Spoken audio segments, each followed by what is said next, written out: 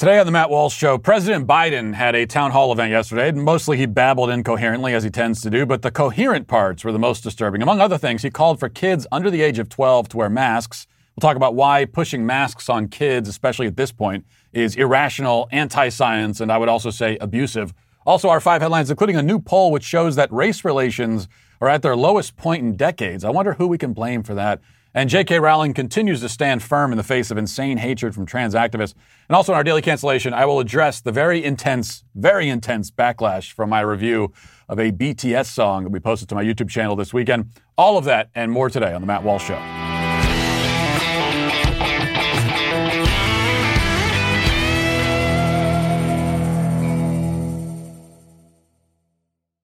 One of the sad facts among many about being an adult in this world is that you have to pay money for everything all the time.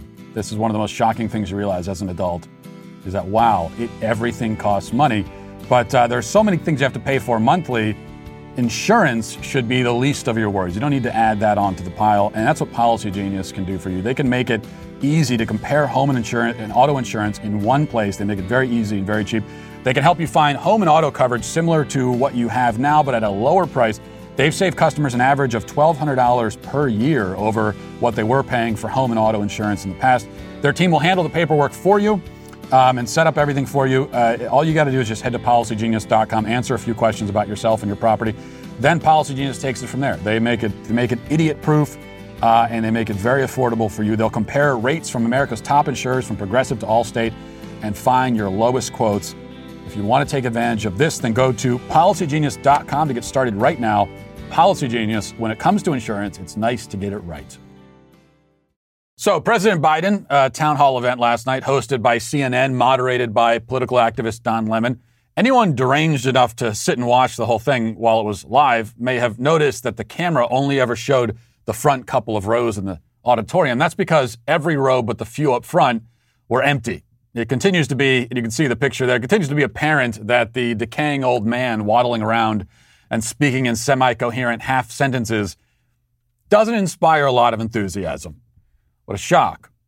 Now, that characterization may have been a little unfair, I have to admit. I shouldn't say that he's semi-coherent. That probably gives him too much credit. Here he is answering a question about when children under 12 will be able to get vaccinated. And I only know the question he was trying to answer because it's written on the screen. Otherwise, I'd be at a loss. Listen. It's like the other question that's illogical. And I've heard you speak about it because I'm not being solicitous, but you're always straight up about what you're doing. Yeah. And the question is whether or not we should be in a position where you are, why can't the experts say, we know that this virus is, in fact, it's going to be, or excuse me, we know why all the drugs approved are not temporarily approved, but permanently approved. Yeah. That's underway, too. I expect that to occur quickly. Well, that means, you mean for the FDA? For the FDA. Yeah. So the Federal Drug Administration. Yes, a presidential quote that will go down in history. Alongside, the only thing we have to fear is fear itself, and I don't know, Roosevelt's man in the arena speech will also be this. Quoting what you just heard there. I've heard you speak about, because you always, I'm not being solicitous, but you're always straight up about what you're doing. And the question is whether or not we should be in a position where you are, why can't, and the experts say, we know that this virus is, in fact, is going to be, excuse me, we all know the drugs approved are not temporarily approved, but permanently approved. Joe Biden, 2021. But other times, of course, the sentences coming out of his mouth were more or less intelligible, while the overall point or message made no sense at all. Such was the case with his answer on the question of inflation. You seem pretty confident that inflation is temporary, but if you're pumping all of this money into the economy, couldn't that add to... No, look, here's the deal. Moody's today, when a Wall Street firm, not some liberal think tank, said if we pass the other two things I'm trying to get done, we will, in fact, reduce inflation. Reduce inflation. Reduce inflation. Because we're going to be providing good opportunities and jobs for people who, in fact, are going to be reinvesting that money back in all the things we're talking about. Oh, okay. So by spending trillions of dollars, we will reduce inflation. Or excuse me, we will not just reduce inflation, but reduce inflation, reduce inflation, reduce inflation.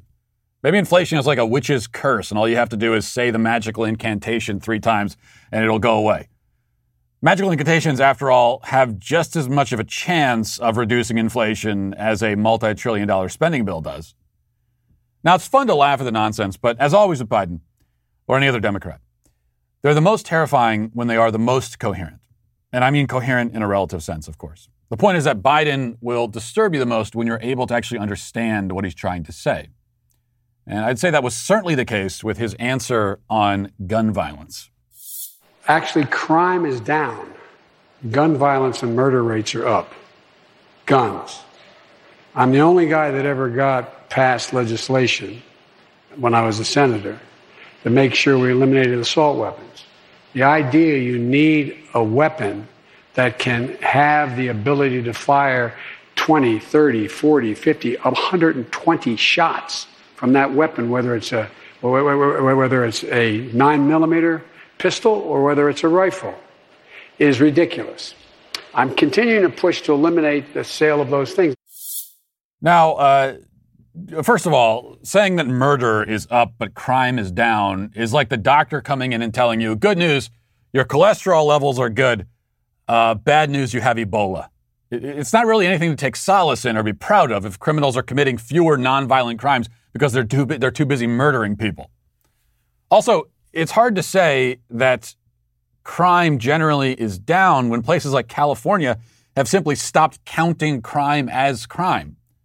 Just yesterday, there was another video of 2 people, this time at a TJ Maxx in Los Angeles, strolling casually out of the store with an armful of merchandise that they didn't pay for.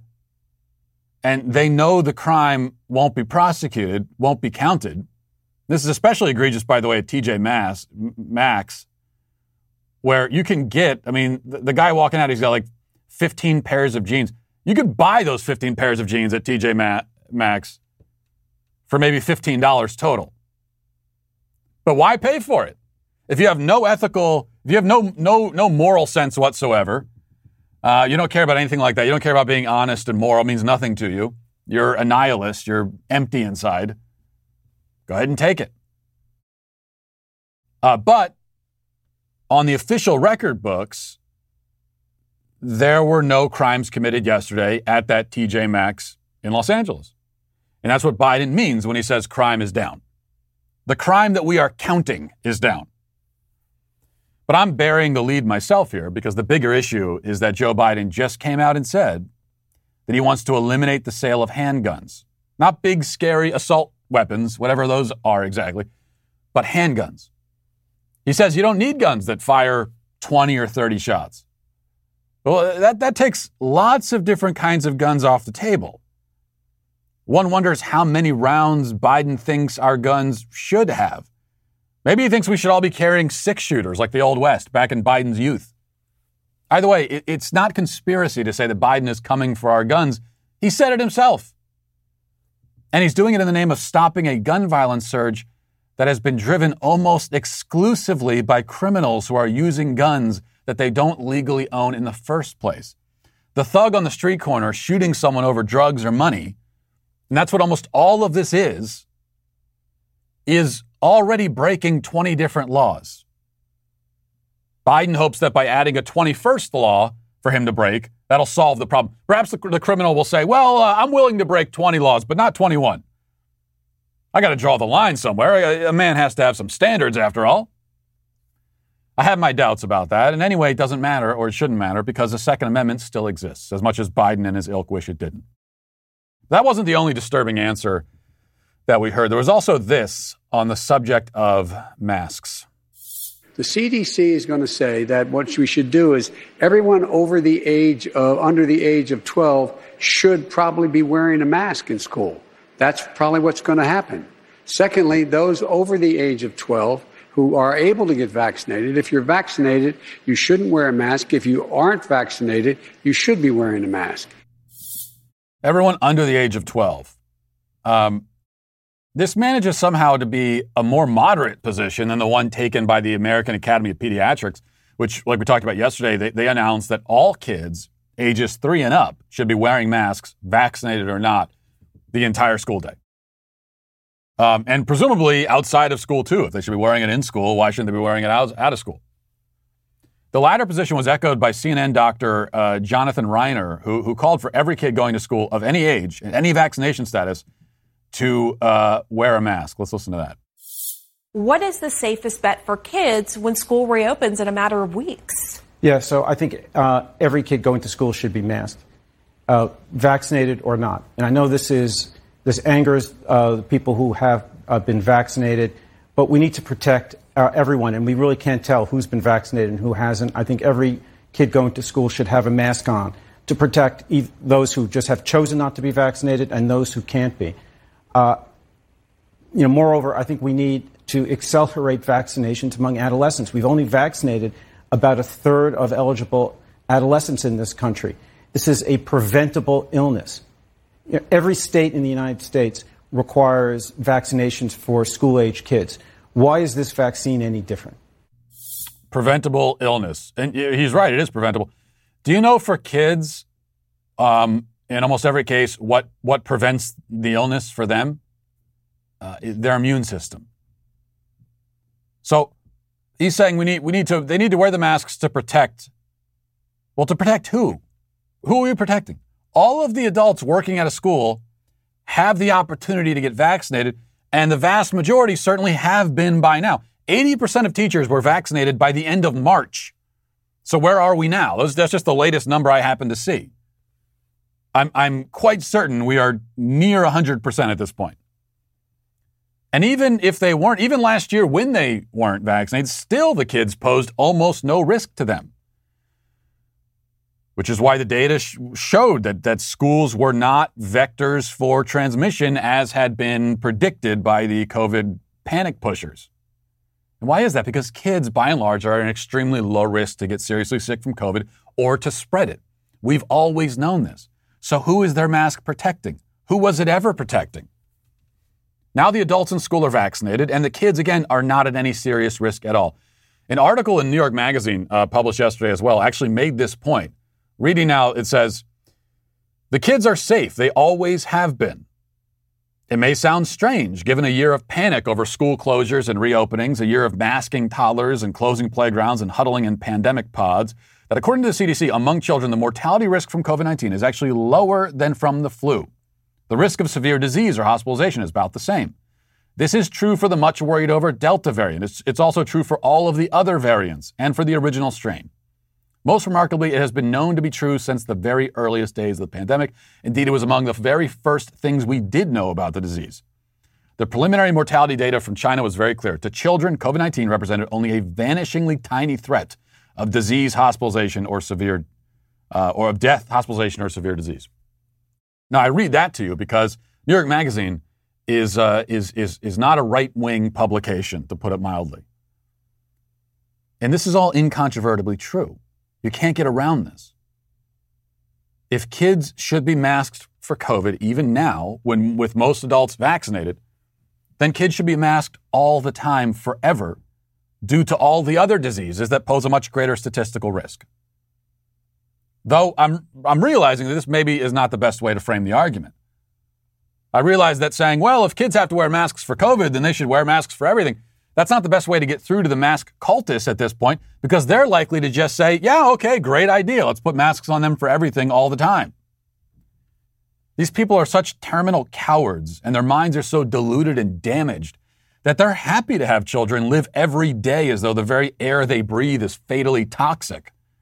They would muzzle their kids, deprive them of a normal life, a normal childhood, like the one that they had, and the opportunity to do basic things like see each other's faces and smiles.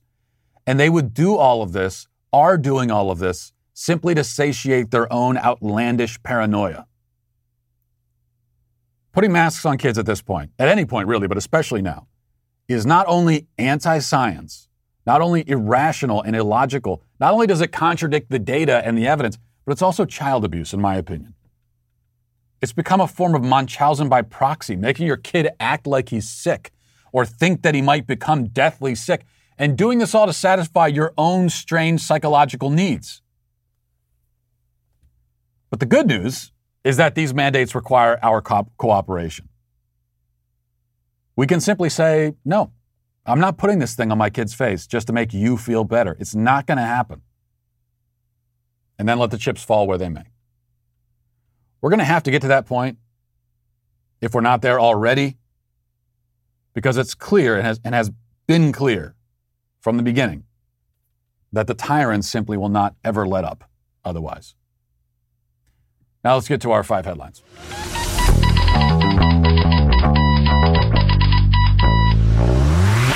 The Daily Wire team in Nashville continues to grow. We currently have multiple open positions across the company, all of which can be viewed at dailywire.com/careers. This week, we're highlighting the paid media buyer opening.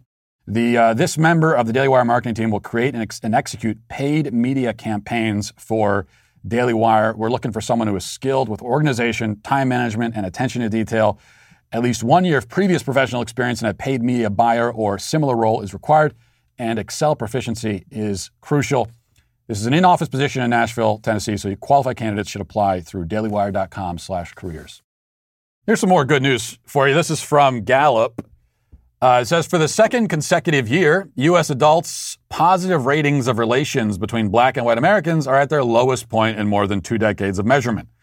Currently, 42% of Americans say relations between the two groups are very or somewhat good, while 57% say they are somewhat or very bad. The most recent rating of black-white relations in the U.S. is not statistically different from last year's 44%. However, the reading has eroded 9 percentage points over the past 2 years as the nation has grappled with the murder of George Floyd and the subsequent nationwide protests and calls for racial justice. A lot of air quotes around much of what I just read there, especially protests, calls for racial justice.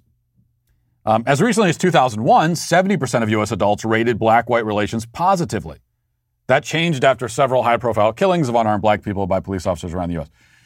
Now, I think this is worth pointing to this poll for a couple of reasons. Number one, back in 2001, 70% rating it positively.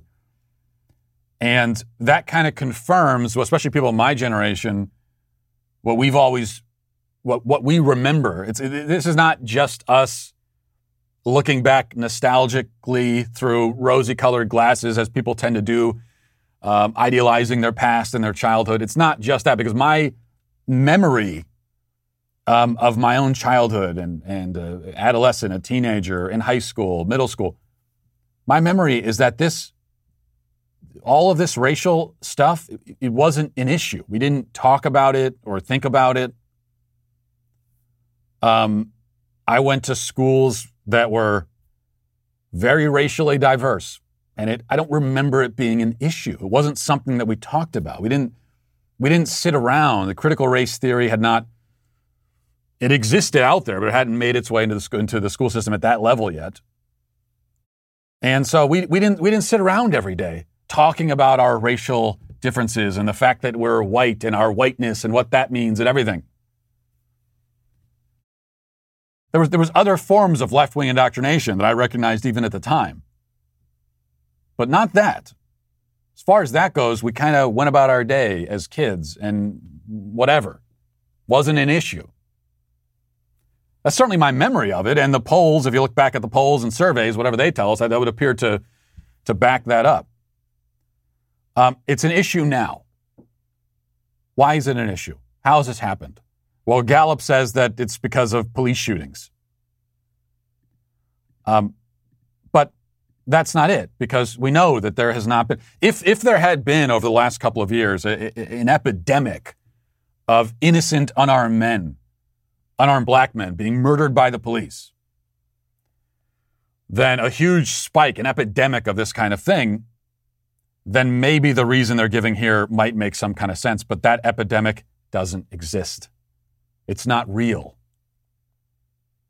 As I've presented the data many times, I've written about it. This is another incontrovertible fact.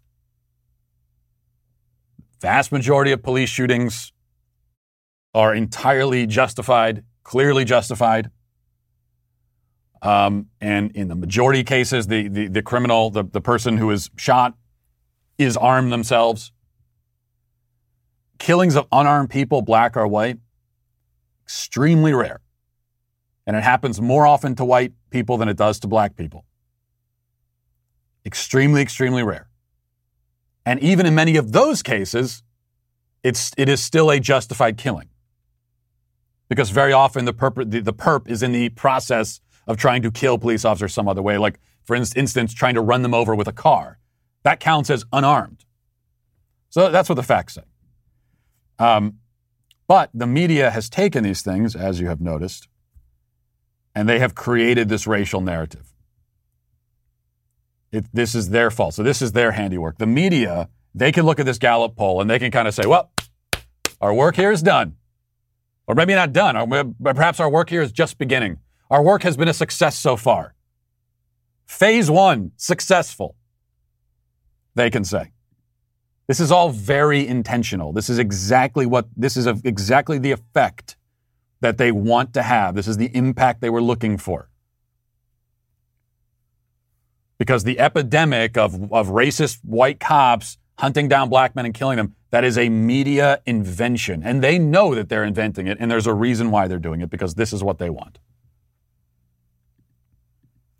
And why do they want it? A lot of reasons for that. For one thing, and we can never forget about this motivation. When it comes to the media anyway, this is always going to be the number one motivation for everything. Ratings, money. Money talks. And it gives them something to talk about. The BLM rating, the BLM riots, great for business, for the media. If they can take a police shooting and George Floyd, great for business for the media. And also it makes people easier to manipulate politically when there's this kind of racial tension. Tribalism. It's politically convenient. It's good for business. And that's the reason. It's pretty simple. But this is all them. They have done that. And now we're bringing it into schools, and we're bringing this to kids. And we are telling kids now from a very young age, we are forcing them not just to notice the racial differences, because, of course, anyone notices. You see someone who looks different from you, and you notice that they look different from you. It's one thing to simply notice it and then go about your day. But what the media and now what the school system is saying is, no, this difference, we want you to notice it. We want you to focus on it. We want you to think a lot about it. And by the way, if you're a white person, even, I hate to tell you, but there's all kinds of guilt that you have inherited. And you need to apologize for things that you had nothing to do with. Yeah, funny enough, when you do that, you've laid the groundwork and you're going to end up with race relations being in pretty bad shape. Bad shape, relatively speaking. To those of us who are just honest, decent people, we would call it bad. The media, though, it's not bad for them. This is great for them. It's what they want. All right, this is from AL.com down in Alabama. I don't know. I'm skeptical about so many things, but you tell me, okay? This one was being passed around on social media quite a bit yesterday. That's how I came across it. So this is what the article says. It says, Dr. Brittany Kobia said Monday that all but one of her COVID-19 patients in Alabama did not receive the vaccine. The vaccinated patient, she said, just needed a little oxygen and is expected to fully recover. Some of the others are dying. Kobia, a hospitalist at Grandview Medical Center in Birmingham, in an emotional Facebook post Sunday said, I'm admitting young, healthy people to the hospital with very serious COVID infections. One of the last things they do before they're intubated is beg me for the vaccine. I hold their hand and tell them that I'm sorry, but it's too late. Kobia told AL.com, back in 2020 and early 2021, when the vaccine wasn't available, it was just tragedy after tragedy after tragedy. So many people that did all the right things and yet still came in and were critically ill and died. It says in the United States, COVID is now a pandemic of the unvaccinated, so on and so forth. We know about that. Kobia continued on Facebook. A few days later, when I call time of death, I hug their family members, and I tell them the best way to honor their loved one is to go get vaccinated and encourage everyone they know to do the same. Okay, now here's the part where the skepticism comes in. They cry, and they tell me they didn't know. They thought it was a hoax. They thought it was political. They thought because they had a certain blood type or skin color, they wouldn't get as sick. They thought it was just the flu, but they were wrong, and they wish they could go back. but they can't. So they thank me and they go get the vaccine. And I go back to my office, write their death note, and say a small prayer that this loss will save more lives. Okay, that's the part there. Which is being claimed is that multiple people in the hospital, I don't know if she's talking about the family members of the dead or the people, the sick people right before they die, say, I thought only a certain skin color, I thought people of only a certain skin color would get sick. You tell me, do you buy that? Multiple people are saying that? And the implication here, obviously, is that these are white people who are saying, I didn't know white people could get this also. Who thinks that? I've interacted with lots of people all across the spectrum in terms of their view of COVID. I haven't heard that from anyone. I haven't heard a single person say that to me. So, yeah, call me skeptical. In fact, I'll just straight up say I do not believe this. But this is, we have seen this over and over again from these medical professionals. They feel the need to, to kind of puff up the story a little bit, exaggerate a little bit. And then you lose credibility. Because otherwise, the fact that she's dealt with dying COVID patients, I certainly believe that. It's a very upsetting and horrible thing. I believe that. Most of the people that are seriously sick from COVID that she's dealing with now are unvaccinated. Certainly believe that too. So stick with that and tell us about your experiences. That's fine. But you feel the need to racialize it, make it political, and then all of the credibility is out the window. Everything else you said, no one's paying attention anymore. All right, next is from the Daily Wire. It says a well-known black social activist targeted famed Harry Potter author J.K. Rowling on Wednesday, patronizingly avoiding her name and tweeting, J.K. Rowling is just another violent white woman.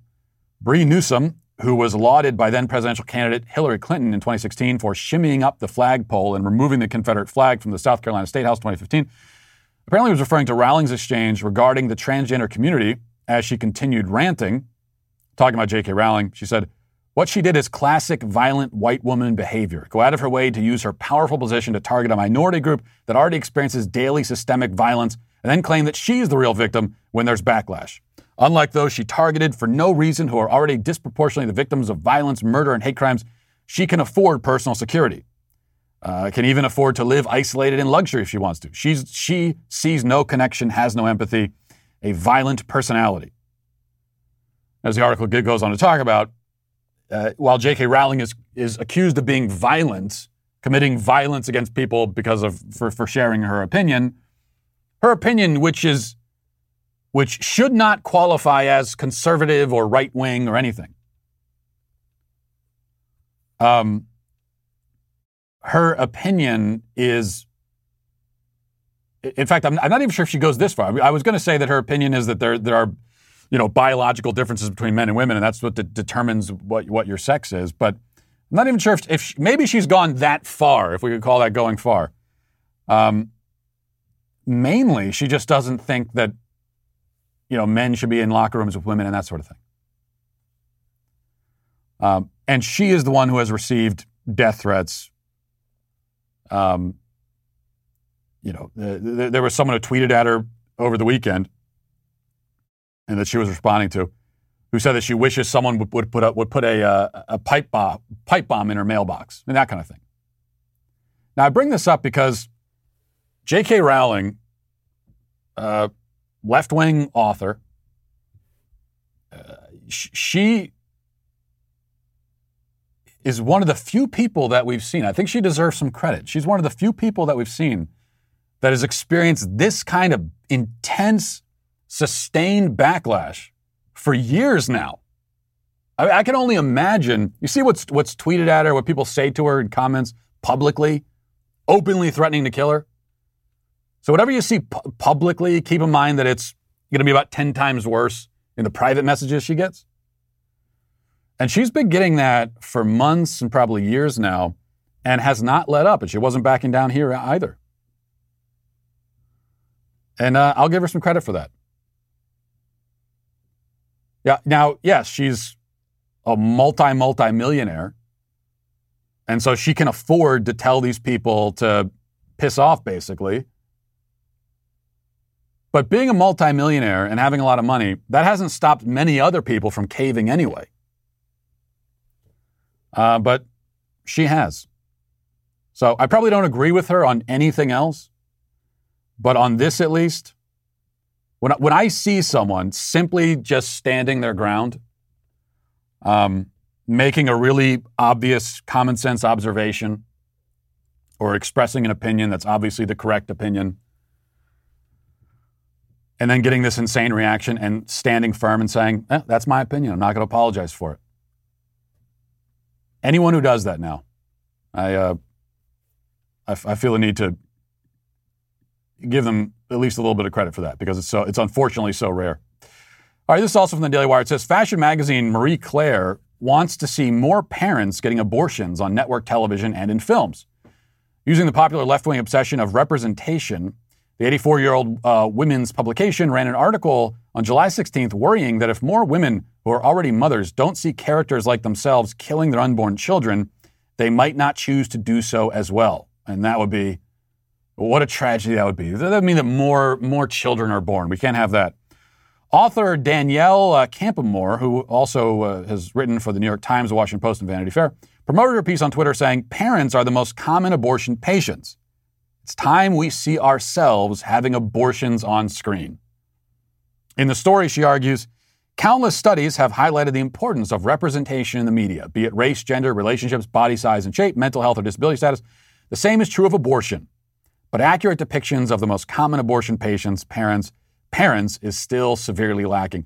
You know, the thing that stands out about this to me is, it's deranged and twisted that you want to see more abortions on screen at all, or that you want to see any abortions on screen in the first place. But think about that. She says, well, the most common abortion patients, quote unquote, are parents. But anytime there's a story involving abortions in a movie or a show, usually it's not a parent getting the abortion. And that's a problem for this writer. Well, hang on a second. No. Let me correct you. It's not that parents are the most common people to get abortions. It's actually that, by definition, every single person who has ever gotten an abortion is a parent. That is exclusively going to be parents. Every single person, by definition. Because if you're getting an abortion, it means that you're a mother. And that's not semantics at all. This is not splitting hairs. That's a very important point. Because this is the message that they're kind of sneaking in here with something like this. Forget about all the stupid stuff about representation. The message is that if you are a woman and you get pregnant and you don't have any other kids who are born, then you're not a mother yet. You're not a parent. You're not a mother or a parent until the baby is born. And so if you go and get an abortion, then you're not a parent. You can remain not a parent. But that is not the case. The moment that your child comes into existence, you are a parent. Again, by definition. You have offspring. That's what a parent is. Look it up in the dictionary. And so the moment that the child is conceived, comes into existence as a physical entity distinct from yourself, another organism, which is what a child in the womb, at any stage, the child in the womb is a separate organism, biologically, scientifically, and that organism is your offspring. You are the parent, the mother. And as I have tried to communicate many times, and not as a way of not even as a way of heaping guilt or anything, just as a simple observation. when you get the abortion, you don't go back to not being a mother. You are now the mother of a dead child. I think that's very important to realize. Something has happened here in the conception of that child that cannot be undone. And that's the lie that they get from the abortion industry. You know, what they're told is that pregnancy is this kind of no man's land. It gives you 9 months to just decide. You don't have a kid yet, and if you decide that you want the kid, then magically now you are the mother. But it's kind of a 9-month return policy sort of situation. That's not the way it goes. In conception, something has happened that cannot be undone. A life has come into existence. You can kill that life, but you're still a mother. Now you're the mother of a dead child. All right, let's move now to reading the YouTube comments. This is from Joe Shack. He says, we will never relate to Matt's lived experience of suffering with CVD. That's color vision deficiency. And there were a lot of comments about color vision deficiency, a lot of people relating to my lived experience who are in this community. Maybe didn't realize that they also are in a victim group like I am. And so that's the good news. Fortitude says, Matt, you should try the Enchroma glasses for color blindness. They actually help you see colors way better. I know this because I also am color deficient, and the glasses have helped more than I thought they would. Well, I have to say, Fortitude, I think it's ironic you call yourself Fortitude, but you are a traitor to the CVD community. This is who we are. This is our identity. It's people who can't see color. I don't know. I honestly don't know what color this shirt is, and that's not a joke. I know it's either red or brown, possibly green. But that's my experience. That's who I am. I wear glasses to reject that identity. Bryce says, Matt has a medical condition that doesn't allow him to pronounce someone's name the same way twice. AOC and Kamala are different every single time. Even Bezos became Bezos. I don't know what you're talking about. I always get these comments from people remarking on the way I pronounce names. I don't know what you mean. And Scott says, so as a visually disabled, colorblind individual, do you walk around tapping a crayon on the ground ahead of you? That's deeply offensive to me. Those kinds of stereotypes. It's not a joke. Garf says, between his wife's insulting tweets and his producer's insulting polls, I've come to think of Matt as the most oppressed man on the internet. Wait, the producers insult me with their poll? What are you talking about? Am I being insulted by my own producers in the comment section? We just asked about your clothes. Just asked about my clothes. This is the persecution I suffer on a daily basis. Everywhere I turn. You know, the only place I can turn to feel welcomed and like I belong is to the Sweet Baby Gang. Speaking of which, you know, we played this Sweet Baby Gang anthem a couple days ago. I thought it was a beautiful work of art. Many other people now are making their own Sweet Baby Gang songs, and I kind of love them all. They're all like my children. I can't choose which one I love the most. But here's another submission. This is Kayla Kelly. You can find her on YouTube. And here is her vision for a Sweet Baby Gang anthem. Let's all listen together.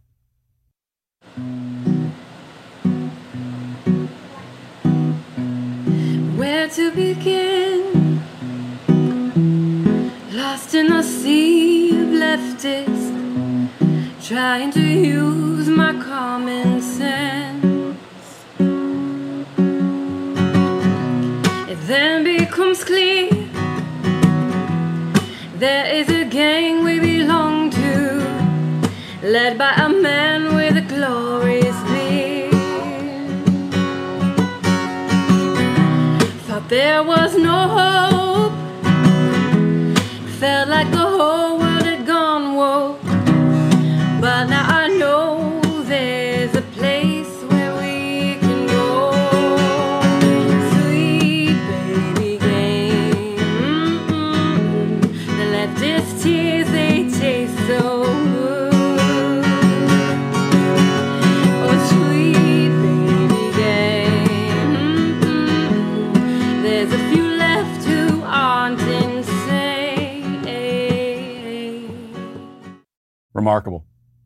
Remarkable. I just, listening to that, I imagine myself,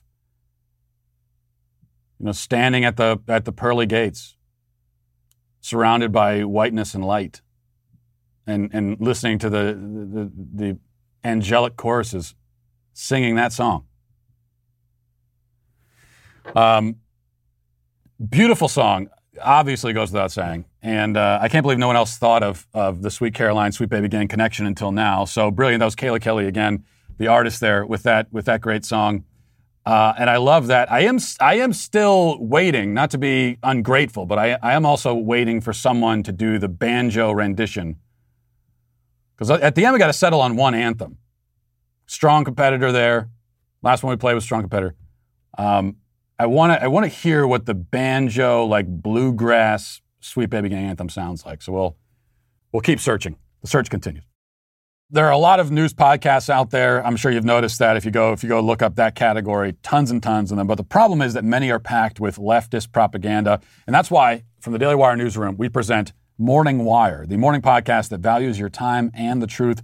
We're thrilled to see that our listeners share our appreciation of the facts because the podcast just launched this week, and it's already the number 2 podcast on Apple and number 11 on Spotify. While we're proud of this, we need you to help us get the news you need to where it belongs at number 1. So subscribe now to Morning Wire on Apple, Spotify, or wherever you listen to podcasts, and leave a 5-star review if you like what you hear. You're going to like this as well. The Authoritarian Moment, that book, Ben Shapiro's new book, that comes out next Tuesday, July 27th. But if you want to get a signed copy, then go to dailywire.com/Ben right now to order your signed copy before Tuesday's live signing. That's what we're going to do on Tuesday when the book comes out. He's going to be signing all these books live. When you do, you'll be asked to type in a question at checkout, and then you can catch Tuesday's live signing to see if he answers your question, and you can watch him sign your book live. What are you waiting for? Get your copy at dailywire.com/Ben right now. Let's get to our daily cancellation. So today I must address a certain PR crisis that I have been embroiled in all week and have tried my best to ignore. But it's obvious that I'm not going to be able to remain silent about this. Many of you, especially those who watch this show on YouTube, know that I often will post music reviews to my channel. We've reviewed all kinds of different songs by different artists from different genres. Some of the songs are artistic masterpieces like We Paid by Lil Baby, Cuda by Tekashi 6ix9ine. Great song. Some were a bit subpar, like Driver's License by Ariana Grande or whoever it was. And then there was the other song by that chick from TikTok. The point is, we have reviewed the whole gamut. But until this past weekend, we had not reviewed any K-pop music. And that was an oversight that we knew we had to remedy. K-pop, for those who aren't familiar, is short for Kill Me Now Pop, because it causes those who are subjected to it to experience suicidal urges. And I know what you're thinking. Oh, that's just regular pop music. That's all pop music. And you're right. It's very similar to pop music, most pop music, except this is Asian in origin. The biggest group in that genre is called BTS, and they're the ones I reviewed on my channel. As I explained in that review, the first few times I heard the name BTS, I confused it with BTK, the Bind, Torture, Kill serial killer. And I was rather disturbed, frankly, to see that so many adolescent girls were such big fans of his work. And then I found out that BTS and BTK are two different things, and I was relieved. But then I listened to the song, and I realized that, in fact, I might actually prefer BTK over BTS in hindsight. The point is that I didn't especially like the song. It's no We Paid, that's for certain. And so I gave BTS 2 thumbs up for not being serial killers, as I had previously suspected. But I did ultimately give them 2 thumbs down for the song itself, which was terrible. As it turns out, BTS fans do not like it when you don't like their music. Even though my review was honest and respectful, well, honest anyway, still, the BTS fans have flooded the comments, my messages, my inbox with a deluge of extremely aggressive criticism. As it stands right now, my video has about 10,000 thumbs down and 10,000 comments, almost all of them negative. And the comments generally fall somewhere on the scale between I disagree with your opinion about BTS, and I'm going to find you and kill you for not liking my favorite boy band. Generally leaning more towards the latter end of that spectrum.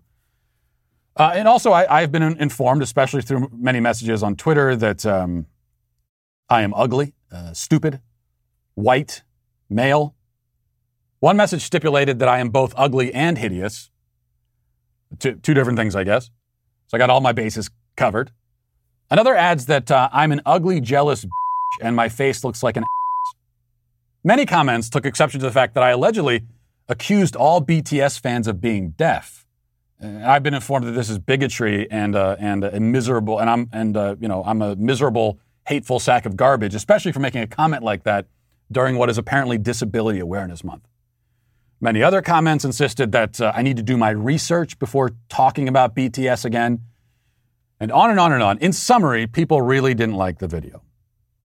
Really, really, really didn't like it. Now, this is the daily cancellation. So you're probably expecting that I'm going to now cancel all of these salty pop fans for getting so mad about my music review. But I would not dream of adding to the trauma that I've already caused them. In fact, today, for the first time, I'm going to cancel myself. And also for the first time, I am going to say sincerely, and I really mean this, I'm sorry. I apologize. BTS fans, I am sorry, truly. Though I'm afraid I've been misunderstood. Yeah, I accused you of being deaf. I didn't mean it as an insult. I just assumed that you must be deaf if you can listen to that music without dry heaving. That's it. It's like when you see a woman with a beer gut and you say, congratulations on the pregnancy. And she says, I'm not pregnant. You were going on context clues and you arrived at the wrong conclusion. I was incorrect in my assumptions and I'm sorry. I'm also sorry for being ugly, hideous, white, and male. If I could do it over again, I would have identified as a beautiful woman before recording that video. That's what I should have done. That was my own oversight. I take ownership of that. And I apologize for not doing my research. I spent 6 months reading through volumes of information and literature before reviewing Tekashi 6ix9ine, for example. I traveled across the globe. I consulted experts. I sought guidance and insight. I climbed to the top of a mountain. I meditated alongside a Tibetan monk. I prayed and fasted, all to prepare me for that YouTube video. But for the BTS video, I admit I did none of that. No research, no consultation, no prayer. In fact, I'll even admit, we decided to do that video at the last minute because we couldn't think of any other content. And I put literally no preparation into it whatsoever. And disaster followed. This is my fault. And mine alone. But also mainly the producers. They should have stopped me. So blame them. And I will live with the regret for the rest of my days. I haven't slept all week. I'm tormented by the terrified screams of BTS fans who discovered for the first time that not everyone shares their taste in music.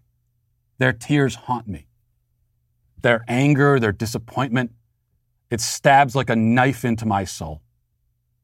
Much like the music stabbed like a knife into my eardrums. What else can I do now but plead for your forgiveness? I never meant to cause you pain. I want only for you to feel joy and happiness in this world. And in the words of BTS, from their song Butter, sidestep right left to my beat, high like the moon, rock with me, baby. Know that I got that heat. I don't know what that means, but I'm sure it applies here somehow. And all I can say now is that today, once and for all, I am canceled. And we'll leave it there on that somber note. Thanks for watching. Thanks for listening. Have a great day. Godspeed.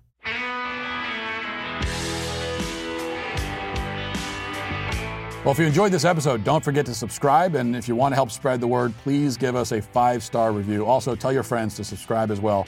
We're available on Apple Podcasts, Spotify, wherever you listen to podcasts, we're there. Also, be sure to check out the other Daily Wire podcasts, including The Ben Shapiro Show, Michael Knowles Show, The Andrew Klavan Show. Thanks for listening. The Matt Walsh Show is produced by Sean Hampton, executive producer Jeremy Boring. Our supervising producer is Mathis Glover. Our technical director is Austin Stevens. Production manager Pavel Vodosky. The show is edited by Sasha Tolmachov. Our audio is mixed by Mike Coromina. Hair and makeup is done by Nika Geneva. And our production coordinator is McKenna Waters. The Matt Walsh Show is a Daily Wire production, copyright Daily Wire 2021. John Bickley here, editor-in-chief of the Daily Wire. Wake up every morning with our new show, Morning Wire. On today's episode, Senator Rand Paul and Dr. Anthony Fauci spar over gain-of-function research. Teachers' groups gather to discuss race and social justice. And negotiations over the infrastructure bill appear to be wrapping up.